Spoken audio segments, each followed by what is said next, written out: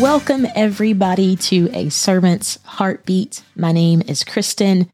Thank you for listening and allowing me to share my heartbeat for the kingdom of God with you. So, a quick look at the title gives away that we are talking about a sales pitch. So, a quick story to get us started. It was about 4 or 5 years ago when I moved into a new house and I am unpacking, I'm settling in, the normalness of moving in and just making myself at home. Well, in the midst of all of this, there comes a knock at my front door. So I get up, I peek through the blinds, and I see this guy in a suit with a briefcase in hand. And looking back, maybe I should not have answered the door, but nevertheless, I did. So he introduced himself, and it only took about 5 seconds before it was very, very clear that this guy was a door-to-door salesman. Long story short, I kindly declined the policy he was selling, and he went on about his way, and I went on about mine. And thinking back, as a kid, I can remember different salesmen knocking on our door from time to time. They were selling vacuum cleaners or other household gadgets. Just this happened time to time. And then now to think about today, technology and business platforms are so advanced that this has tremendously lessened the need for a door-to-door salesman to come knocking. Instead, just open your email, get on your social media platform, or turn on the radio, and you are bound to come across a little something called a sales pitch. Now, in short, a sales pitch is a method of connecting that salesperson or that company with the potential buyer.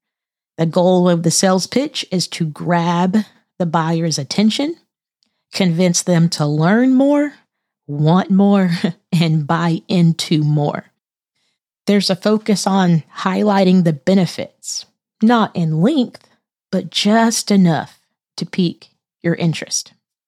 Now, it is my guess that at some point we have all been the recipient or the victim of a sales pitch.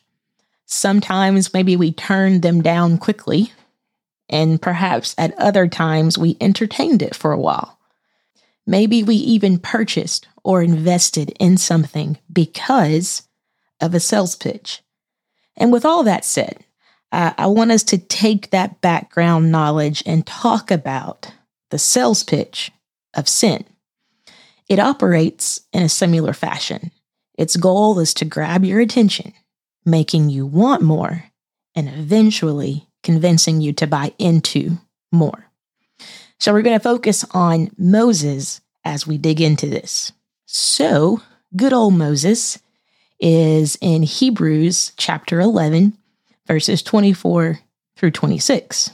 By faith, Moses, when he was come to years, refused to be called the son of Pharaoh's daughter, choosing rather to suffer affliction with the people of God than to enjoy the pleasures of sin for a season, esteeming the reproach of Christ greater riches than the treasures of Egypt, for he had respect unto the recompense of the reward. So here's the sales pitch that was put before Moses. 1, being called the son of Pharaoh's daughter. With this came position, with this came fame. Everybody gonna know your name, Moses. You're gonna be the most important dude in town. Number 2 was the pleasures of sin. Here's enjoyment. Here's where you can get your wants and desires met. If you want pleasures in this life, man, it's right here, Moses. Number 3 was the treasure of Egypt. So with that came financial security, riches. The personal storehouse would be filled to the brim. And the sales pitch was, look at everything you can have, man. Think about how made in the shade your life's going to be. You want pleasures? You want riches? All you got to do, man, is just pay this small little price. Only put in this small little investment. The sales pitch presented to Moses had benefits and appeased to the flesh. Just sign on the dotted line, Moses, and you get the package deal of a lifetime, my friend. Now, to think about this is where Moses was living. He was living amongst the pleasures and treasures of Egypt already. That sales pitch of sin was just to stay put. Don't change. Don't separate yourself. Stay right here in the pleasure and comforts of Egypt. And you can have even more than you already have. What's the cost, you ask? Just stay right here, Moses. Don't separate yourself. Don't change. And we look at that and think, man, what a sales pitch. And looking at these verses, we know that Moses made good choices in response to the sales pitch. And we'll cover those in just a little bit. But first, looking at his faith and his maturity. So in verse 24, it begins by faith, Moses, when he was come to years. A few other translations mention by faith Moses when he had grown up. So, grown up. When we're young, not saying that we're not all young, but when we were young, we couldn't wait but to be a grown up, to be one of the grown folks, you know? And to start making our own decisions, the big decisions on our own, to be our own man, to be our own woman, to get some freedom, you know, just to be our own person and do our own thing. But what did Moses do when he had, quote unquote, grown up or matured, if you will? In the midst of sin's sales pitch to him, he had to make some choices by faith. When he was come to years, when he had grown up, am I ready to do the same? Do I have a spiritual growth and maturity within me that is actively developing, actively growing right now? Because somewhere, at some point along this journey, I am going to find myself in a place where I have to learn to walk by faith. And we'll need to make some hard choices by faith. We'll all come to that place where we're plenty old enough to start making those big choices, life decisions. But consider what's been poured into me or what's been invested in me up until this point. Have I invested time in personal growth in my walk with the Lord? Was I halfway listening when that elder or authority figure in my life was trying to share wisdom to help me grow? My level or depth of growth affects the choices I will make when the sales pitch of sin comes knocking. So, personal application example here. I mentioned earlier that the advancements in technology have lessened the need for a door-to-door salesman. The sales pitch of sin can come across the device you are listening to this podcast on. It can come across on your phones, your iPads, or your laptops.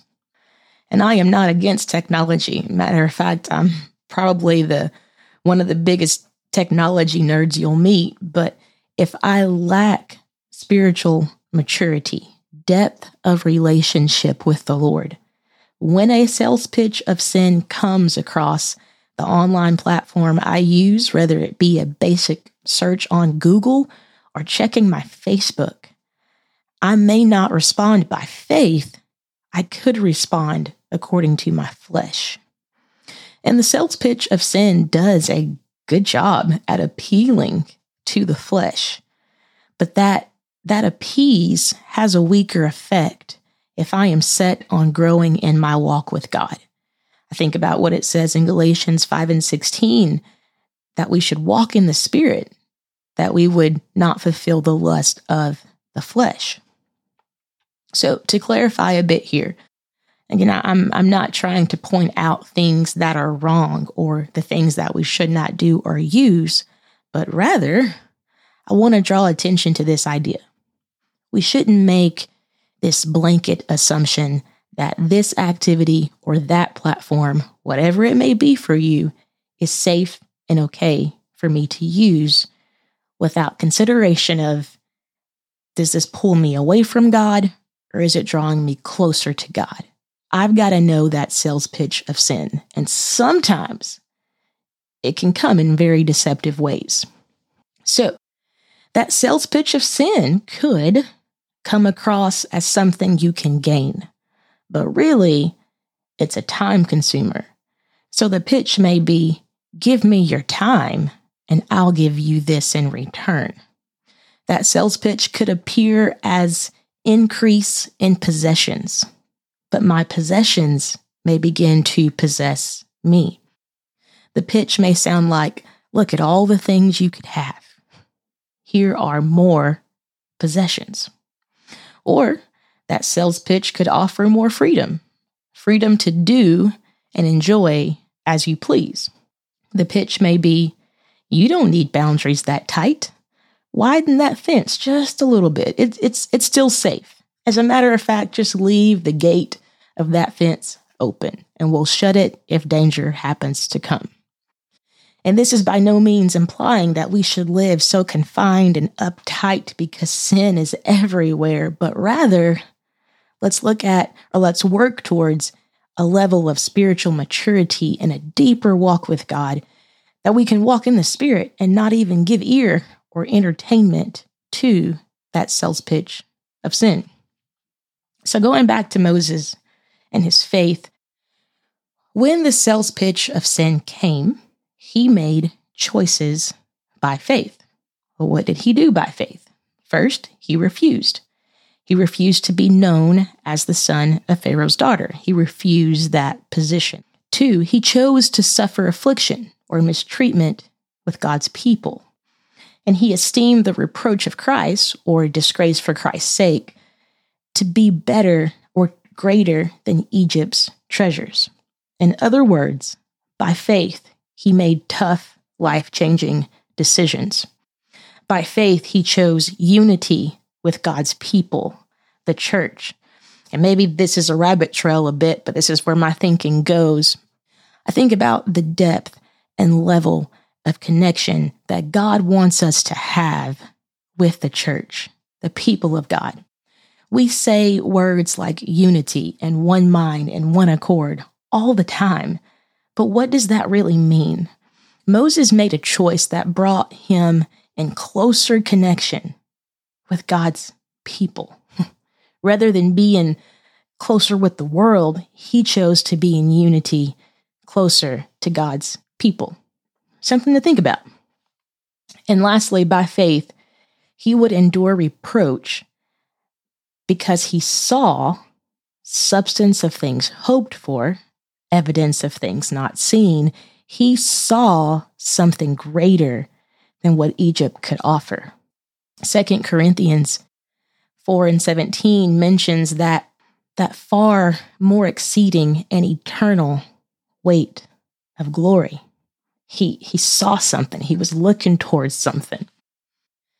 In the end of that verse that we started with, or that portion of scripture that we started with, the end of verse 26 uses the word respect. For he had respect unto the recompense of the reward. Well, that Greek meaning of the word respect means to look or to turn attention to. In other words, it's a deliberate looking away from the sales pitch of sin and putting your focus or attention on a greater reward, a far more exceeding and eternal weight of glory. And by faith, we too can be just as deliberate at looking away from the sales pitch of sin and setting our eyes on matters of the kingdom, seeking the kingdom first. So, while we're all in this world, the sales pitch of sin will come in very apparent, but also very deceptive ways. Sometimes that sales pitch of sin is a weight. It's not quote unquote labeled as sin, but it's a weight that hinders my spiritual growth and walk with the Lord. This isn't to throw out a list of sins, things I shouldn't do. Sin isn't a list. But what I'm after here is developing a depth of faith and spiritual maturity that values my relationship and walk with the Lord so much that anything that sin could pitch my way does not stand a chance at my door, because God has residence here.